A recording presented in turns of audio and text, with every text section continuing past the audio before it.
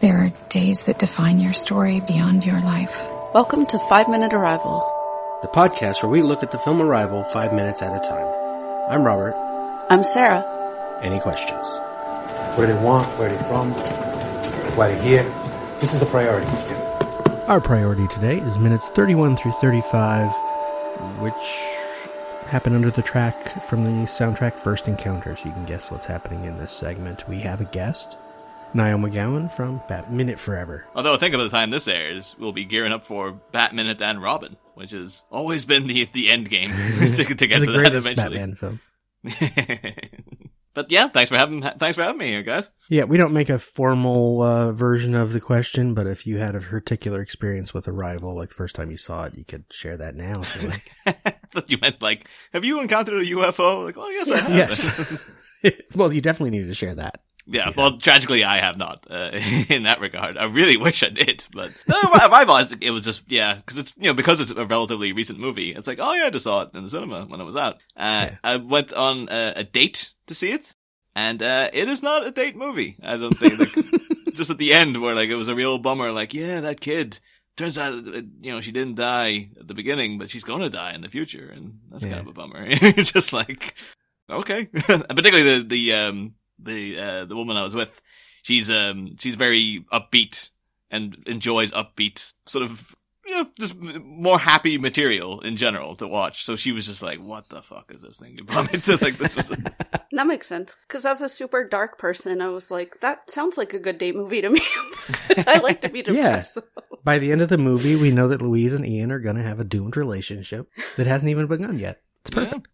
I also, since then, I've also seen it with my dad, and because Close Encounters of the Third Kind is one of his favorite films. Nice. So I was like, oh, this is kind of like that. Yeah. But he was just like, this is nothing like it. It's like the anti-Close Encounters, really, because that's all the spectacle of the beautiful, multifaceted ships with all the different lights and stuff. And this is it's like a black rock that just hangs in the air. It's kind of an upbeat ending, almost, in that I guess the world didn't kill each other or try to attack the aliens. Good. But beyond that, it ain't that happy an ending either, really. But yeah, so both experiences of watching Arrival with other people was man, it's one, I enjoy it as a film, but the people I've watched it with have been very, not so much. So this segment begins, we left mid-sentence as Weber was saying, we're going to go down there and you're going to start your job. And though Ian is the one who fell down, we keep hearing Louise is still having trouble breathing and sort of panicking. Understandable. Yeah. I think. Louise says okay. Weber says okay. Louise says okay again. Weber tells everybody move out. And we get a wider shot from beyond as they walk up the long tunnel. Up the long tunnel. We get some radio chatter. Condor says Alpha details in position. Alpha says team's in position. We're on the move. And we get a lot of shots with no dialogue here. They have flashlights on. We get an angle from the front where we can see that this tunnel is actually rather long, and they're starting at the bottom of it and having to walk up. So the aliens are making them do some work. It's we got to come all the way down to you. You got to meet us halfway here. So right, they traveled across the universe. They landed 30 feet up. It's you can't walk 9 more feet? Come on, Jesus, gotta move on. The filmmakers are making us do some work because they have to build the tension. Well, right. This whole segment is the filmmakers making us wait, and then even more so than the script. We'll get to that. We get a smash cut to the reverse, and we get our first big musical cue of this segment. I love this track.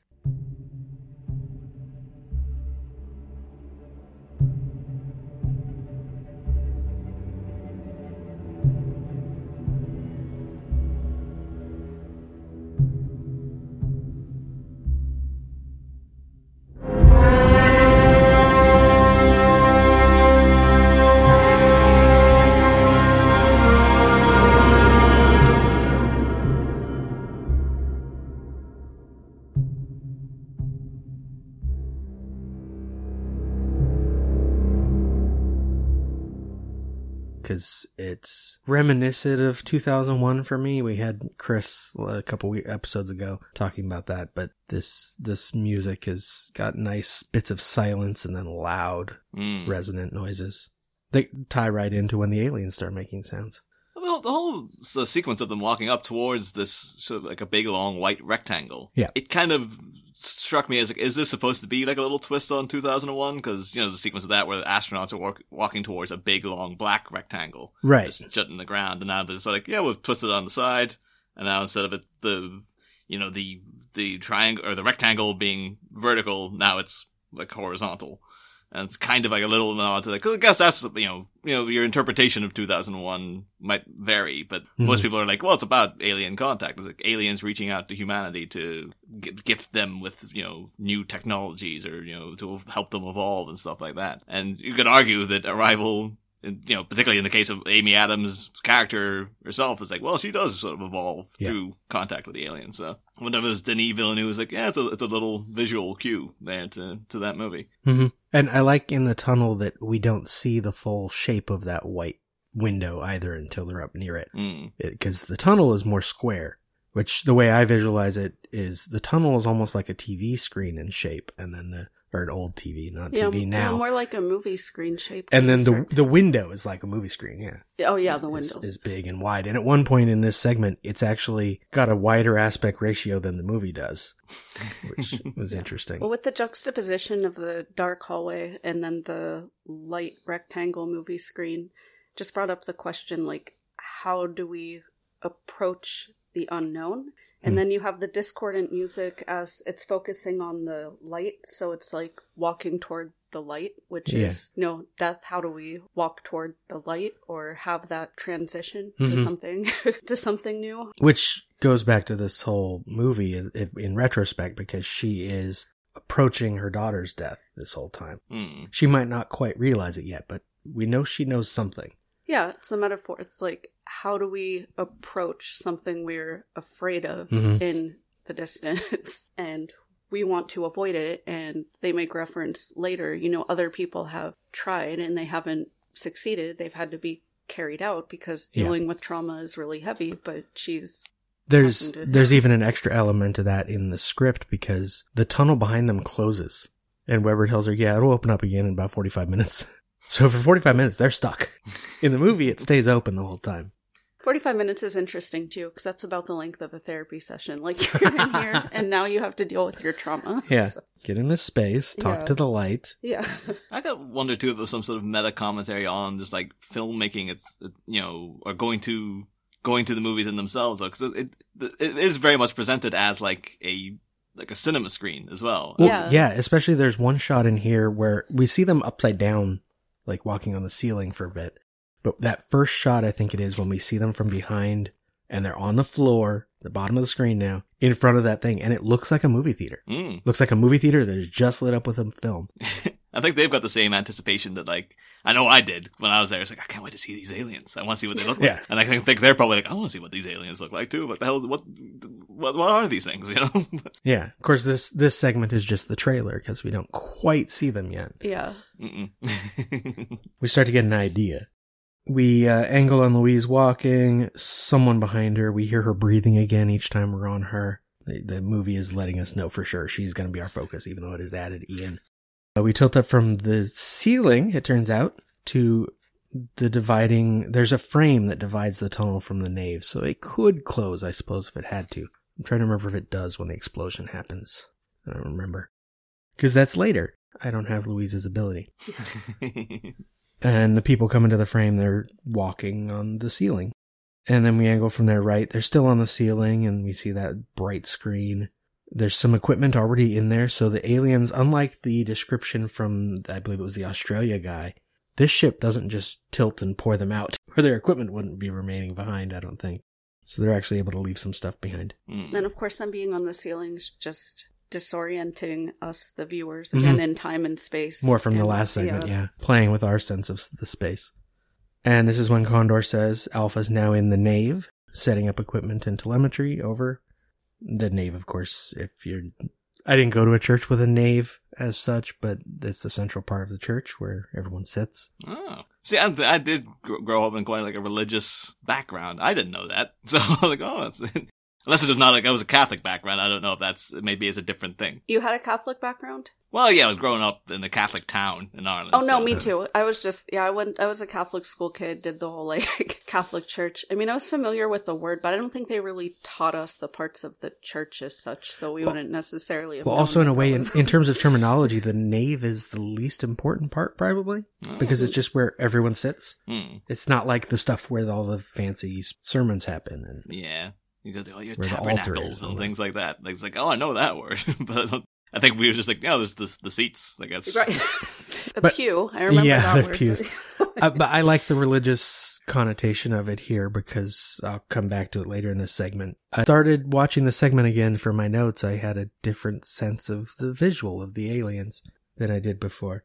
But before we get to them, we're inside Louise's mask again, and so we hear a lot of breathing, and the view is warped by that plastic screen, the flexible one.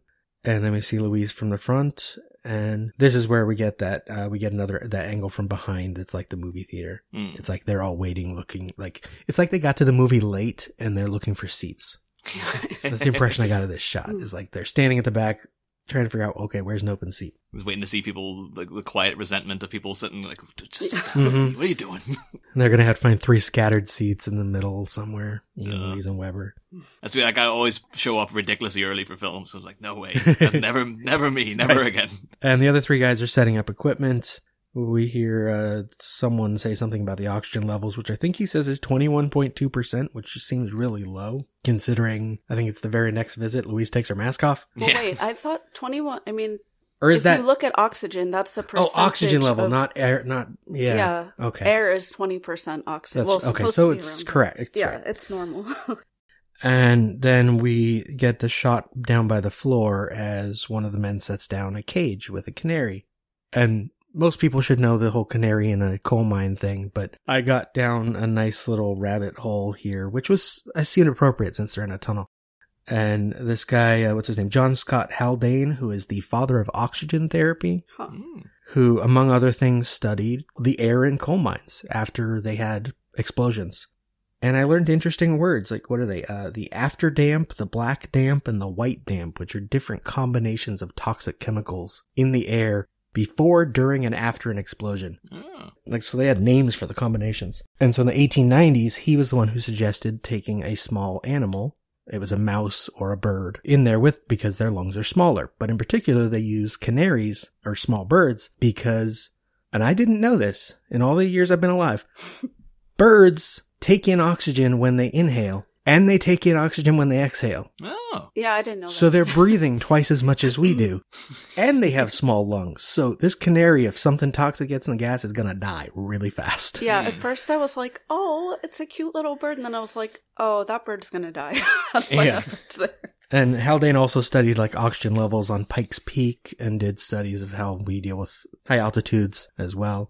And so a lot of what he did is still used today in how we deal with oxygen therapy for people who have trouble breathing. The canary in the coal mine thing always makes me think, as most things tend to make me think of, like, The Simpsons, when I think the first time I ever remember knowing, like, having discovered that it was a thing to do was the Timmy O'Toole episode where, like, Bart's trapped out in the well and they go in, at the end they're trying to dig him out, but they obviously go in through a coal mine at some point. And then they're just like, oh, they find a cage with a dead canary, and they're like, it's a canary, and it's, everyone, out of the hole! And they run off. And then I go to Dr. Hibbers, and he's just like, oh, this canary died of natural causes. Like, back in the hole! Ah!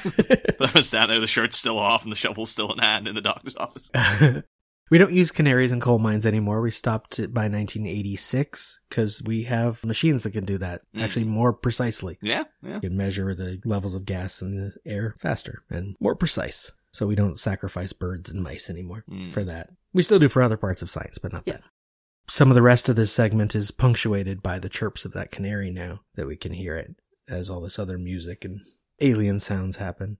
Louise says, so what happens now? And Weber, very dramatically says they arrive. I think that was a little trigger for me, because I don't know if you were aware of this, Robert, but like, my favorite moments of any movie is usually when they say the title. Yeah. And so they're like, oh, it's so close. Just like, why not just say their arrival? And I'll be like, there we go. Jesus, you did it. But, yeah, it's time for the arrival. Yeah. It's like, oh, they almost got there. But I found out, though, in looking it up, that the movie was originally going to be called Story of Your Life. Yeah, that's the story it's based on. Yeah, it's like, and they said, like, well, the test audience didn't like that title. I was like, yeah, it's because it's terrible. Like, it's a terrible title. It's a great title for a science fiction short story, because short stories tend to have more evocative long titles, like Do Androids Dream of Electric Sheep? Yeah. For Blade Runner. And We'll Remember It For You. Wholesale? Is that what Total Recall is called? And those are good titles. Or, what was that other one I love? The River Styx Runs Backward is a fun short story title. Kind of a whole other interesting thing, how there are like conventions for story titles and conventions for movie titles and what works. No, I was just gonna say, it's weird though that in terms of cutting down a complicated title, or like a long title, it's like, well, the most famous examples again is like, Close Encounters of the Third Kind, which if most people you'd say that term to them, they didn't know what that was. They'd be like, what the hell is that? Whereas the thing is with Story of Your Life is like, it does not indicate in any sense what the movie's about, really. Yeah, it's like, so generic. Yeah. You almost argue that Arrival is as well, but at least Arrival is indicating it's about the arrival of aliens. And you can go from there. But if you just show like that poster with Story of Your Life written on it, people would be like, I don't know what this is. Yeah, I have no idea. Yeah. This is way, way, way too vague. So, I was quite happy to hear that but now though, because I didn't know that since the last time I've seen the film, so now I want to go through the movie again to see, does anyone say the story of your life at some point? She says something close to it. In her narration at the beginning and the end. Well, it's with these screenwriters that they just want to tease you. They want to almost give it to you.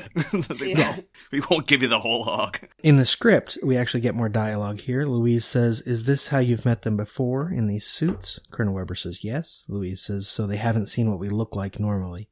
Weber says, what are you getting at? And Louise says, context. Which is interesting, but yeah, I see why they cut it, because this meeting with less dialogue is more interesting. Yeah. That is an important note for later, though. Like, the reason she takes her mask off as well is they're not seeing what we look like. They came all this way. If they want to let us live in their ship, they'll let us live in their ship. And then we get angle from behind, dollying forward as the white mist behind the glass turns a little bit grayer and starts moving around. And we can see it's darker off to the left, although that isn't where the aliens come from. So I don't know. It's like they just added an extra gas to their side or something. That's just how the... That's what they're heating up the hot tub from over there. Yeah. You have to wonder, though, like, in the rest of the ship, is like, it's all this gas all the time. It's like, you wouldn't see what... I guess maybe they don't need to see what they're doing. Like, maybe they're censoring it. We don't know. That's an interesting thing from, speaking of Story of Your Life. In the original story, the aliens aren't in the things that land on the planet. Oh. Instead, it's almost like a holodeck that they sent down to 112 locations on the Earth that we can walk in and interact with them. Oh. But they stay in their ships. What is the inside of the ship like? Does it have rooms? Does it have furniture? And the description in the script suggests that there's a table in this room they're in right here, and it's not there. So they left that out. You would think as well, like, presumably they have to have this, a separation because they need their version of oxygen or whatever they've got in the other half of the ship. Yeah. But then later on in the movie, Amy Adams is in, but presumably she's in beyond the looking glass, as it were. Well, looking glass is an appropriate thing. That's what they called them in the original story. Oh, there you go. But so you're kind of like, well, unless she's there through some sort of, there's another element, but like, well, if she can stand in the middle of all this gas, then surely it must be okay. Unless that's part of her evolution as well. Yeah, She can understand their things their way and speak their language, and also she can now breathe in their atmosphere. Or, since that's later, I don't remember it as well. I think I remember that scene as almost being not real also. Like it's in her head, but now I can't remember. Yeah, it could be that's like maybe it's more of a vision kind of thing. Yeah. Yeah. That's also the only time, speaking of this segment and what the aliens look like, that we see what the aliens actually look like. Yeah. Because we see that their body is way up higher and not as interesting. Because if you look at the actual designs, we'll have to post them on Instagram when we do this episode. They look like a person with their arms tucked at their sides, and instead of legs, they have this one appendage with these 7 fingers, which is not as exciting. In retrospect, this whole interaction now is even odder, because it's like, this is basically like if you had a letter box or like a cat flap at the bottom of your door, and you were talking to someone who you didn't know, and all they could see was your feet. Well, yeah. And they're like, these people for a long time, we thought you just looked like giant feet, but apparently no, there's a whole other giant section of you. Yeah, they're interacting with their feet. Yeah. Wow, that's like another calm thing I didn't think about, right? Where it's like everyone is at a different part of the elephant, so everyone describes the situation differently. Yeah, what do we think these aliens look like? Trunk or they're this weird trunk with 7 legs. And like, no, that's just our foot. We have a whole body up here. My eyes are up here. I think though that's what I was happy to see later on. Cause I remember when this was coming out, and they had like interviews with Denis Villeneuve and everybody involved in it. Yeah, and there were people saying like the aliens in this are unlike anything you've ever seen. Like it's such an original design and stuff. And then when you actually see this a little bit, I was initially disappointed because it's like they just kind of look like hands. Yeah, or it's like friggin' Thing from the Addams Family kind of coming out to talk to you. But I was like, oh, that's not that great. And then later on, when you do see, like, oh, there is much more to it. And then, after the movie came out, they kind of let out the, concept design and stuff. Like, oh, no, it does look much more interesting. Well, yeah, and the original story version is essentially they're kind of this barrel shape with 7 eyes around the top and 7 legs around the bottom. Which is very simple, but almost too simple for a film. Yeah. You want to give it a little texture and make it feel more like a real thing. Mm. Do you guys have, like, a favorite alien design in general, though, like from movies, that you'll be like, that is the best designed alien I've ever seen? Yeah, that's definitely more a you question, because you've seen a lot more science fiction. Yeah. Oh, man. There's so many of them are just like the Star Trek and the Star Wars thing, where it's just they're bipedal just like us. They just look a little different, bumps on the head, or they have fur. Wow. Some of the Star Trek stuff was good, like the crystalline entity was different. These are interesting, but the movie version is a little less interesting once you see the whole thing. I think like the one I really liked the most was, I don't know if it's because like of childhood nostalgia, and it was one of the first major ones I saw, so it stuck with me. But like Independence Day, the alien designs in that are very, very memorable to me. Because like, one, they're giving you 2 of them. Yeah, 2 of them. At the same damn time. Like they got this big weird looking thing with kind of triangular shaped head, and it's got like tentacle dreadlocks coming out the back. And then it's got like a weird, the kind of very intimidating skull face thing. And then you're like, no, that's actually just the organic outer suit. Mm-hmm. And then the thing inside is like, it's kind of like the classic Grey's aliens, but we've adapted it so it's like the head's flattened down. And I remember like that really making an impact on me. And just even the way the feet were kind of folded back and stuff. I was like, oh, they really went to town designing these things. And I think like this still stands up. That's a good looking alien design. In the comic books, I think the Geiger aliens, from Alien, got very interesting, because in the movies they're mostly pop out of people, and so they always look the same. I mean, by Alien 3, we did have one came out of a dog, so it walked around differently, but didn't look that different. In the comic books, they often look different, depending on what they came out of. I think I remember back when, those heady days of the 1990s, when they were just like, oh, this'll be for kids too. They had a whole range of alien action figures, even though the Alien franchise is not for children. No. And I remember, they had I had one that was like a bat alien. Yep. And like a gorilla There's alien. A rhino. Yeah, it was crazy. But I remember they were really fun toys, but like, in retrospect, it's like, I don't know who signed off on that. It's like, oh, let's just take this R-rated franchise and make a bunch of really hideous looking children's toys out of them. I remember I had one as well. It was like a bull or something. And I remember you push the button on its back, and its head pops forward. Yeah. Yep. It was great. But I enjoyed it as a kid, so I guess they knew what they were doing. That it got the job done. But I don't know if there's many people going like, the Arrival toys. We need to get the Heptapod action figure out to children. There's a cool cartoonish one on DeviantArt that I would love to have a little like stuffed toy of. Oh, because they're adorable. That's good. My thing in this segment is kind of like you were just saying, the cat door. Where you're only seeing their feet, is I was thinking of it as that you're only seeing their hands, and it's like a little puppet theater. Oh, yeah. And then with them calling it a nave, I'm like, this is like God is sticking his hands down there, because they can't look at his whole body. He's just like, I'm just going to show you my hands. It's fine. That's all you get. I'm going to talk to you. I'm going to claim to be an alien from the future, because that's funny. And then this becomes Jesus returning. Oh, that's the thing then, though. If you find out the aliens are in fact divine, it's just like, oh, humanity turn around and say, oh, so God needs our help now, does he? Oh, well, where the hell were you throughout the entirety of 2020? What does God need with a starship? As it gets darker, we get another big musical cue. Louise's breathing as it quiets down. We see Ian as he gasps and moves forward. We start to hear the alien sounds, which are fun because they sound kind of like a mix. They sound to me like the velociraptors from Jurassic Park, which I can't remember what sounds they used for that. It was a bunch of different birds and whales. Like this is whales put in with that because they got some like... It's almost like a didgeridoo kind of quality. Yeah, as well. that too. Yeah.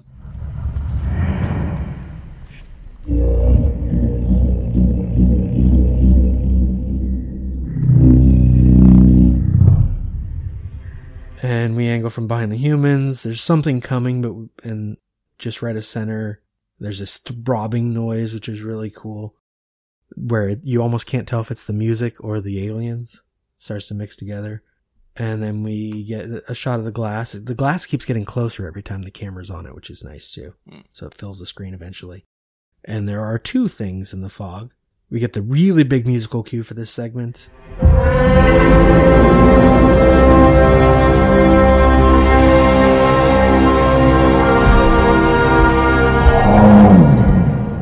As we can definitely see there are two things approaching, and we cut to Louise and one of the aliens kind of growls. And then there's a different growl and some sort of whale sound. And we angle on the glass, and it's almost filling the frame, but not quite because the aspect ratio is different. And there's two creatures there. We can see they have tentacles, and right when we're starting to make them out, there's this cool vibrating sound. We cut away, which is a choice they made in the film, not the script. In the script, this goes straight into the next sequence where she starts talking to them with the whiteboard. Oh. And so this initial failure of hers is added for the film. Okay. And I don't know what they did. What did she do for the next hour? Yeah, we don't really know what happened because... Or did she freak out and run? I don't know. That's what I said to him. Like, did she pass out? Did she just go blank? Did she... I mean, right, we don't know. what happened. We see other memories out of order, but this moment we don't get. And so we don't know what happened. As Weber says, Dr. Banks, we see the alien... One of the aliens moves forward abruptly, and it says something.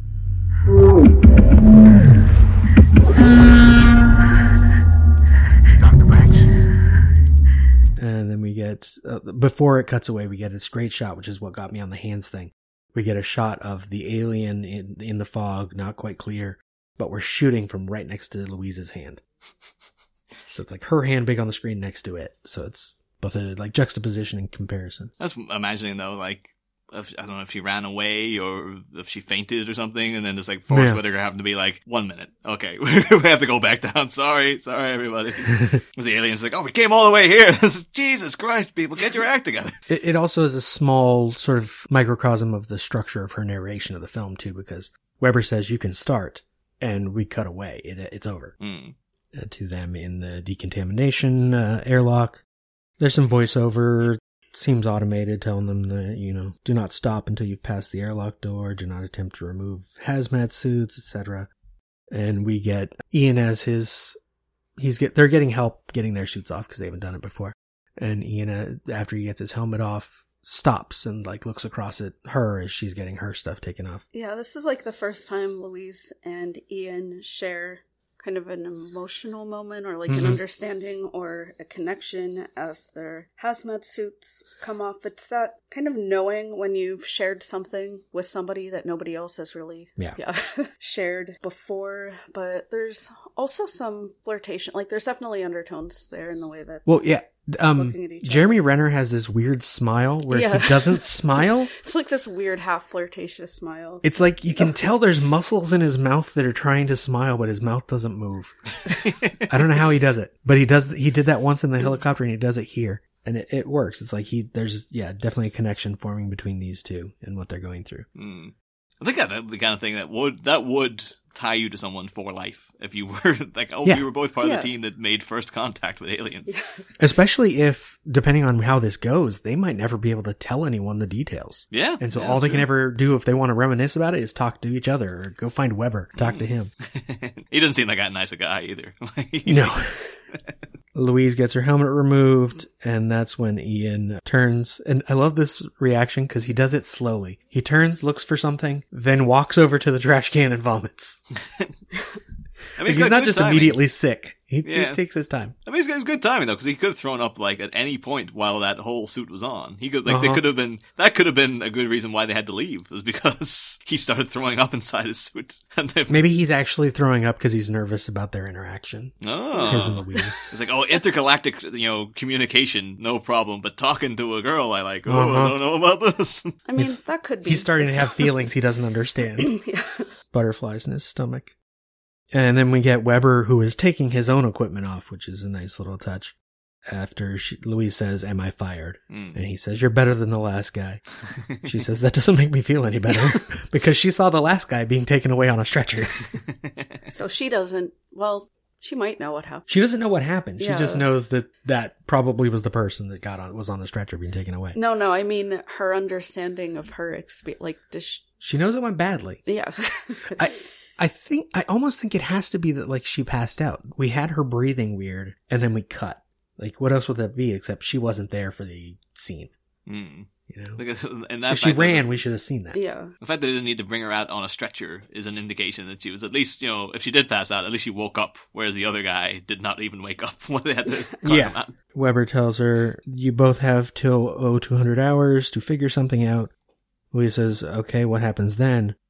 And Weber tells her, "You go back in." I wonder, is this an organized time with the heptapods? Have they communicated? Yes. Sometime? They said previously that every so many hours, I forget what it was, a door opens in the bottom of the ship. Oh, okay. That's fair enough. And so they've just been timing it. They've only had a few days. This is only day 4 since the ships have arrived. This is a bit so inconvenient for the aliens, where it's just like, they're sitting around like having a cup of coffee or whatever, and it's like, oh goddamn, humans are back again. I wasn't even ready for them. I was like, they dragged me all the way down there to the front door. Then they just went away again without even trying to say anything. And apparently they're showing up now again. What is it? 200 hours? Oh Christ Almighty! We're getting ready for bed over here. And so we cut to one of the computer rooms. It's the sound Louise's room from the tour before. And I like that she is in her own, she's like cordoned off from everyone else by a plastic window. Like, they're not letting her interact with the other people anymore. So there's a possibility of contamination still. She's playing the alien sounds on the thing, and she keeps clicking on it, listening again. And I get the impression from the scene is that she's realizing there's no way she's going to speak this language. Because of the weird sounds they make. So she needs a different approach.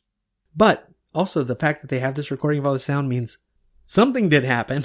Right. Because these aren't the sounds we just heard. I guess it did add a little bit of extra tension, though. Maybe that's why they added this little element in from the script. Because I do remember initially watching it and been like, they expect this woman to come in and to be able to translate these sounds. Yeah. It's like, that is insane. Like, no Yeah. one could ever do that. And but I'm doing it this way, going like, okay, so you can't do it, but if you were to, she thinks up, oh, if I was able to, write to them, and maybe that's the next, it adds a little bit of extra tension. It kind of gets you a little bit more involved in the story. Whereas if she just goes in straight away with the whiteboard, it's like, it wouldn't grip, you'd still be interested in what's going on, but it wouldn't. It adds a little bit of extra grip, I think, to keeping you glued into the story. And then as she's listening to the sound, we get more tension because we cut in first with audio and then cut to the other room for video of a news broadcast saying violence continues to spread across the U.S. today in the wake of the 12 landings. And there's Civil 4 unrest soldiers in the USA. How could that happen? That's such what a crazy sci-fi concept. No idea. 4 soldiers are watching this. I'm pretty sure one of them we'll have to watch for him later, Private Lasky, who will be important later. I think he's the one sitting in the chair, but I'm not sure. And they're watching the news. They do mention as well, isn't it well, initially I was like, I'm assuming they don't call themselves this, but they mentioned the St. Lawrence Pentecostal Cult. Yeah. At one point. I was like, is that the organization's official name? It's like, we are the St. Lawrence Pentecostal Cult. That is right. Well, we do see a picture of their webpage, and it doesn't say that. It doesn't say cult. Yeah, most people tend to not refer to themselves as cults. Yeah, the news tells us the president has declared a mandatory dusk to dawn curfew after the crackdown by the National Guard failed to prevent a third night of looting across the country. You're getting all the toilet paper, I assume, and hand sanitizer. In North Dakota, 144 members of the St. Lawrence Pentecostal cult are feared dead after they set their compound ablaze, and we can see closer now. The news screen says, Alien Crisis Day 4, special coverage. Fanatic torches compound, 144 dead in North Dakota. And this is CNAC is the station. I do know from looking it up, apparently there is a St. Lawrence church. That's a very common thing. But as one of any members of that congregation were like, hey. You know what I forgot to look up is who is St. Lawrence? Yeah, that's actually good. There's some interesting mass media communication things going on here, just seeing them in their isolated space, dealing with the events while watching separate screens, showing the responses from across the country. Mm-hmm. It's like if there wasn't that mass media or how we watch things, obviously communication would be spreading much more slowly. Most people wouldn't even know because they're not directly experiencing it, that the aliens were even there. They wouldn't be freaking out. But now, I mean, we've talked about a lot before in other shows, just that 24-hour news cycle where you're constantly getting like the most intense information and you're getting it from various sources and you're getting it all at the same time. I think these 5 minutes here, a lot is about how people respond to the unknown, you know, both in the micro sense, how Louise, how they were dealing with the unknown in their first confrontation with the aliens, but also how the public is responding to the unknown when they're seeing so many different screens. And if that is Private Lasky sitting there, how he's going to respond to it later. Yeah. Because if these soldiers watching that some cult has burned themselves to death and there's violence all over, it's the start of their little subplot of they're going to try to kill the aliens later. And it reminded me of The Mist, which we just watched. It's like what happens when the unknown, it's like you'll have the group who dismiss it, like, oh, that didn't really happen, that, you know, that doesn't make any sense. You'll have the cult religious people, you know, who use that to further their own whatever cult their agenda. Cause is, You have the fighters, you know, the people who are going to forge their own path. But in the case of The Mist, at least, it was like a very fatalistic movie because no matter which avenue you chose, it led to something bad. Yeah. Like, there wasn't. Well, right. What were the religious people eventually going to do? Sit in the grocery store and not do anything. Yeah. It's like ultimately bravery versus cowardice, religious belief versus atheism. It all led to the same result. So, like, death. It's been a while since I saw The Mist, but I remember the only person who kind of gets like a happy-ish ending is was Carol from The Walking Dead, because she gets out really early. Because she's on the truck at the end. Yeah, and then she ran away quickly. I remember Thomas Jane like howling in pain and stuff, like really devastated, and her like this really judgmental look staring down at him. So that's like, the lesson. Run away really freaking quickly. Well, in that sense, it was get to your kids as fast as possible. Yeah, like that's which she did. If he had run home to his wife, maybe he would have been fine. Maybe. I should also add, I looked it up, in St. Lawrence was one of the 7 deacons of the city of Rome under Pope Sixtus II, who were martyred in the persecution of the Christians that the Roman Emperor Valerian ordered in 258. He's the patron saint of school children, poor people, cooks, and comedians. So, no, St. Lawrence, like the yucks, I guess. But so Abbott and Costello. Imagine like the aliens coming out with like a microphone, like, oh, so what's the deal with humanity? Yeah, but it's like, what do you see? Whether it's a blizzard, whether it's COVID, whether it's an alien invasion, you see hoarding of supplies and a breakdown of social order. Like, those are the things that are going to happen. Yep. Although now I do really want to see Louise translating those symbols, and she's like, I think this word is what? And I think this symbol translates to the deal. Yeah, I think he's telling a joke. And then with humanity, I think they're saying, what's the deal with airline food? I think they're trying out new material on us. The news continues. Their website claims the arrival of the aliens set in motion a prophecy that 12 sets of 12 should follow. It fades off. But on screen we see their website, which says St. Lawrence Pentecostal. It includes a picture of Jesus holding a lamb and a photo of, I assume it's the pastor because it has his name below it, Pastor Ethan. I think his last name is Sopek. It says, Pastor Ethan Sopek welcomes you. And he looks nice. He doesn't look like a guy who's going to burn his compound down with all his people in it. Intriguing though, because that's how it happens. This does sound like more of a, like, this isn't just, like a cult out of nowhere. This seems like, it was an actual religious foundation, because it's got a deacon and stuff like that, and it leapt forward into cult territory. And now I'm intrigued by the story of the St. Lawrence Pentecostal cult, because like, what bumped them up? Like, what were they doing? They're like, okay, these people are going too far now. And we cut to a bigger display of screens, maps, lots of soldiers, including Weber, standing around, watching something, I don't know what. And the segment ends. So, we've got nice musical cues. We've got God sticking his hands down in front of a little cat door, and people watching the news and getting violent thoughts. And one other thing, of course, the numerology that comes up. Yeah. Oh, yeah, the in 144. various places in the film, both with the 12 and the 144. So in addition to the many biblical and spiritual references with 12, 12 astrological signs, 12 in Judaism, Abraham's 12 sons, 12 tribes of Israel, the 12 apostles. There are lots of 12 references in Hinduism with the 12 petals in the heart chakra, and the Hindu god Surya going by 12 names. In Greek, you have the 12 Olympians, the 12 cities making up the dodecapolis. I mean, even in the Norse god Odin had 12 sons. The King Arthur legend, Arthur subdued 12 rebel princes, I believe, in the 12 great battles of the Saxon invaders. But time is a huge part of this film, and 12, of course, is in time. There are 12 moon lunations in the year. There are hours are divisible by 12, minutes are divisible by 12. 144, of course, being 12 square. And a 12th of an hour is a 5-minute segment of the film. Exactly. Oh my god. Oh, 12. Also in law, you have 12 jurors. There are a ton of 12 references in art and music.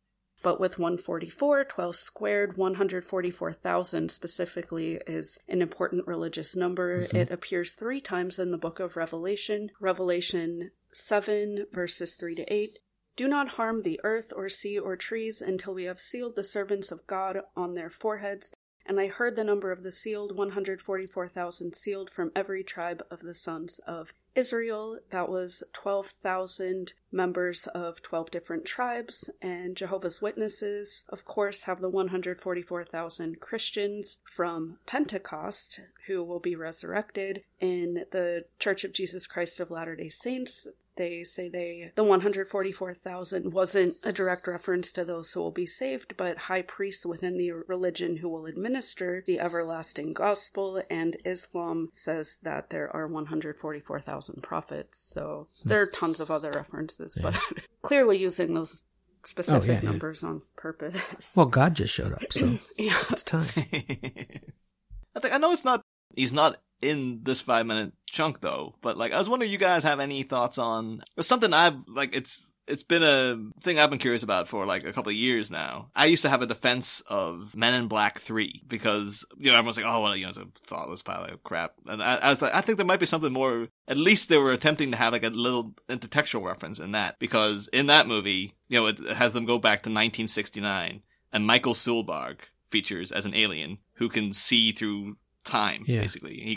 He's experiencing time, not sequentially. He's experiencing the past and the future and the present at all the same time. And I was like, that's very similar to kind of like Billy Pilgrim in Slaughterhouse 5, which was published in 1969. So I was like, I wonder if they're doing that. The reason they had that character there is a little subtle reference to Slaughterhouse 5. And now Michael Stuhlbarg is in a movie again about aliens that can perceive time differently than humanity and stuff. Yeah. I was wondering if it was at any level that they have this is a nice little, if the people behind Men in Black 3 were like, that's what we were going for. And when Michael Stuhlbarg was hired for this, it's like, he was also in another movie about aliens. Get that guy who played the alien who could see through time and stuff. Maybe it's just his weird affectation of parts he tries out for. Yeah. He's just like, my favorite book is Slaughterhouse 5. Aliens in time, so if I can find any connection between that in any slight fashion, that's what I'll go for. Well, if the audience wants to hear you ramble about some other films, where can they do that? Oh, well, you can get me, my main show is Bat Minute, of course, which is hurtling towards its 4th season. Within that show, we cover minute by minute, not in 5-minute chunks, but by each individual minute, all the Batman movies from 1989 onwards. And we've covered 89 through Batman Forever now, which is it's astounding to me. Like, they were that deep into it at this point. And we're now gearing up for Batman and Robin this year, which is going to be something. And then, we're not too sure. We'll definitely be continuing on beyond that movie. We're not too sure whether we're doing the Nolan ones, if we're doing some animated movies, if we're going to, maybe by that point, the friggin' Matt Reeves Batman movie will be out and we'll be like, oh, we're going to do this one now, I guess. But we'll be going on beyond Batman and Robin too. But Robin, you featured in Batman Forever, I believe. Yep. And, yes. But both of you guys, you're both welcome on. If you should wish to talk about Batman and Robin, for God knows what I do.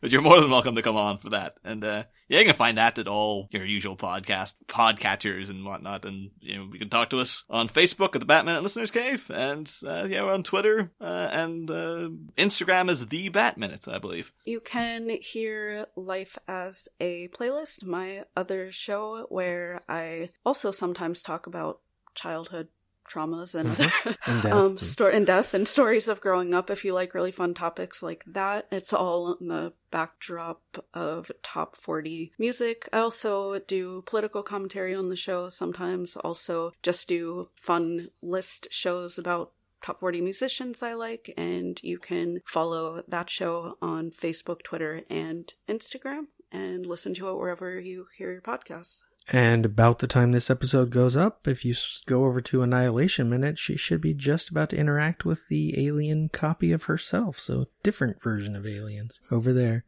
And follow that on any social media as well. Annihilation Min or Annihilation Minute. Yeah, that just happened. Thank you for listening. Follow the show on Facebook, Twitter, and Instagram at 5 Minute Arrival. Or go to lemmingdrops.com for links.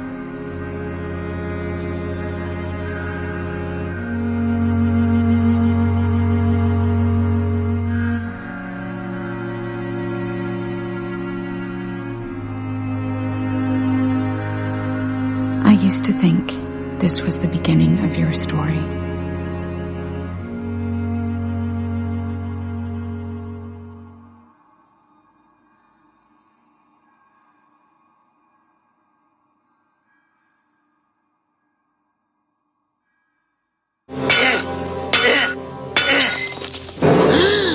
They're gone nerdy.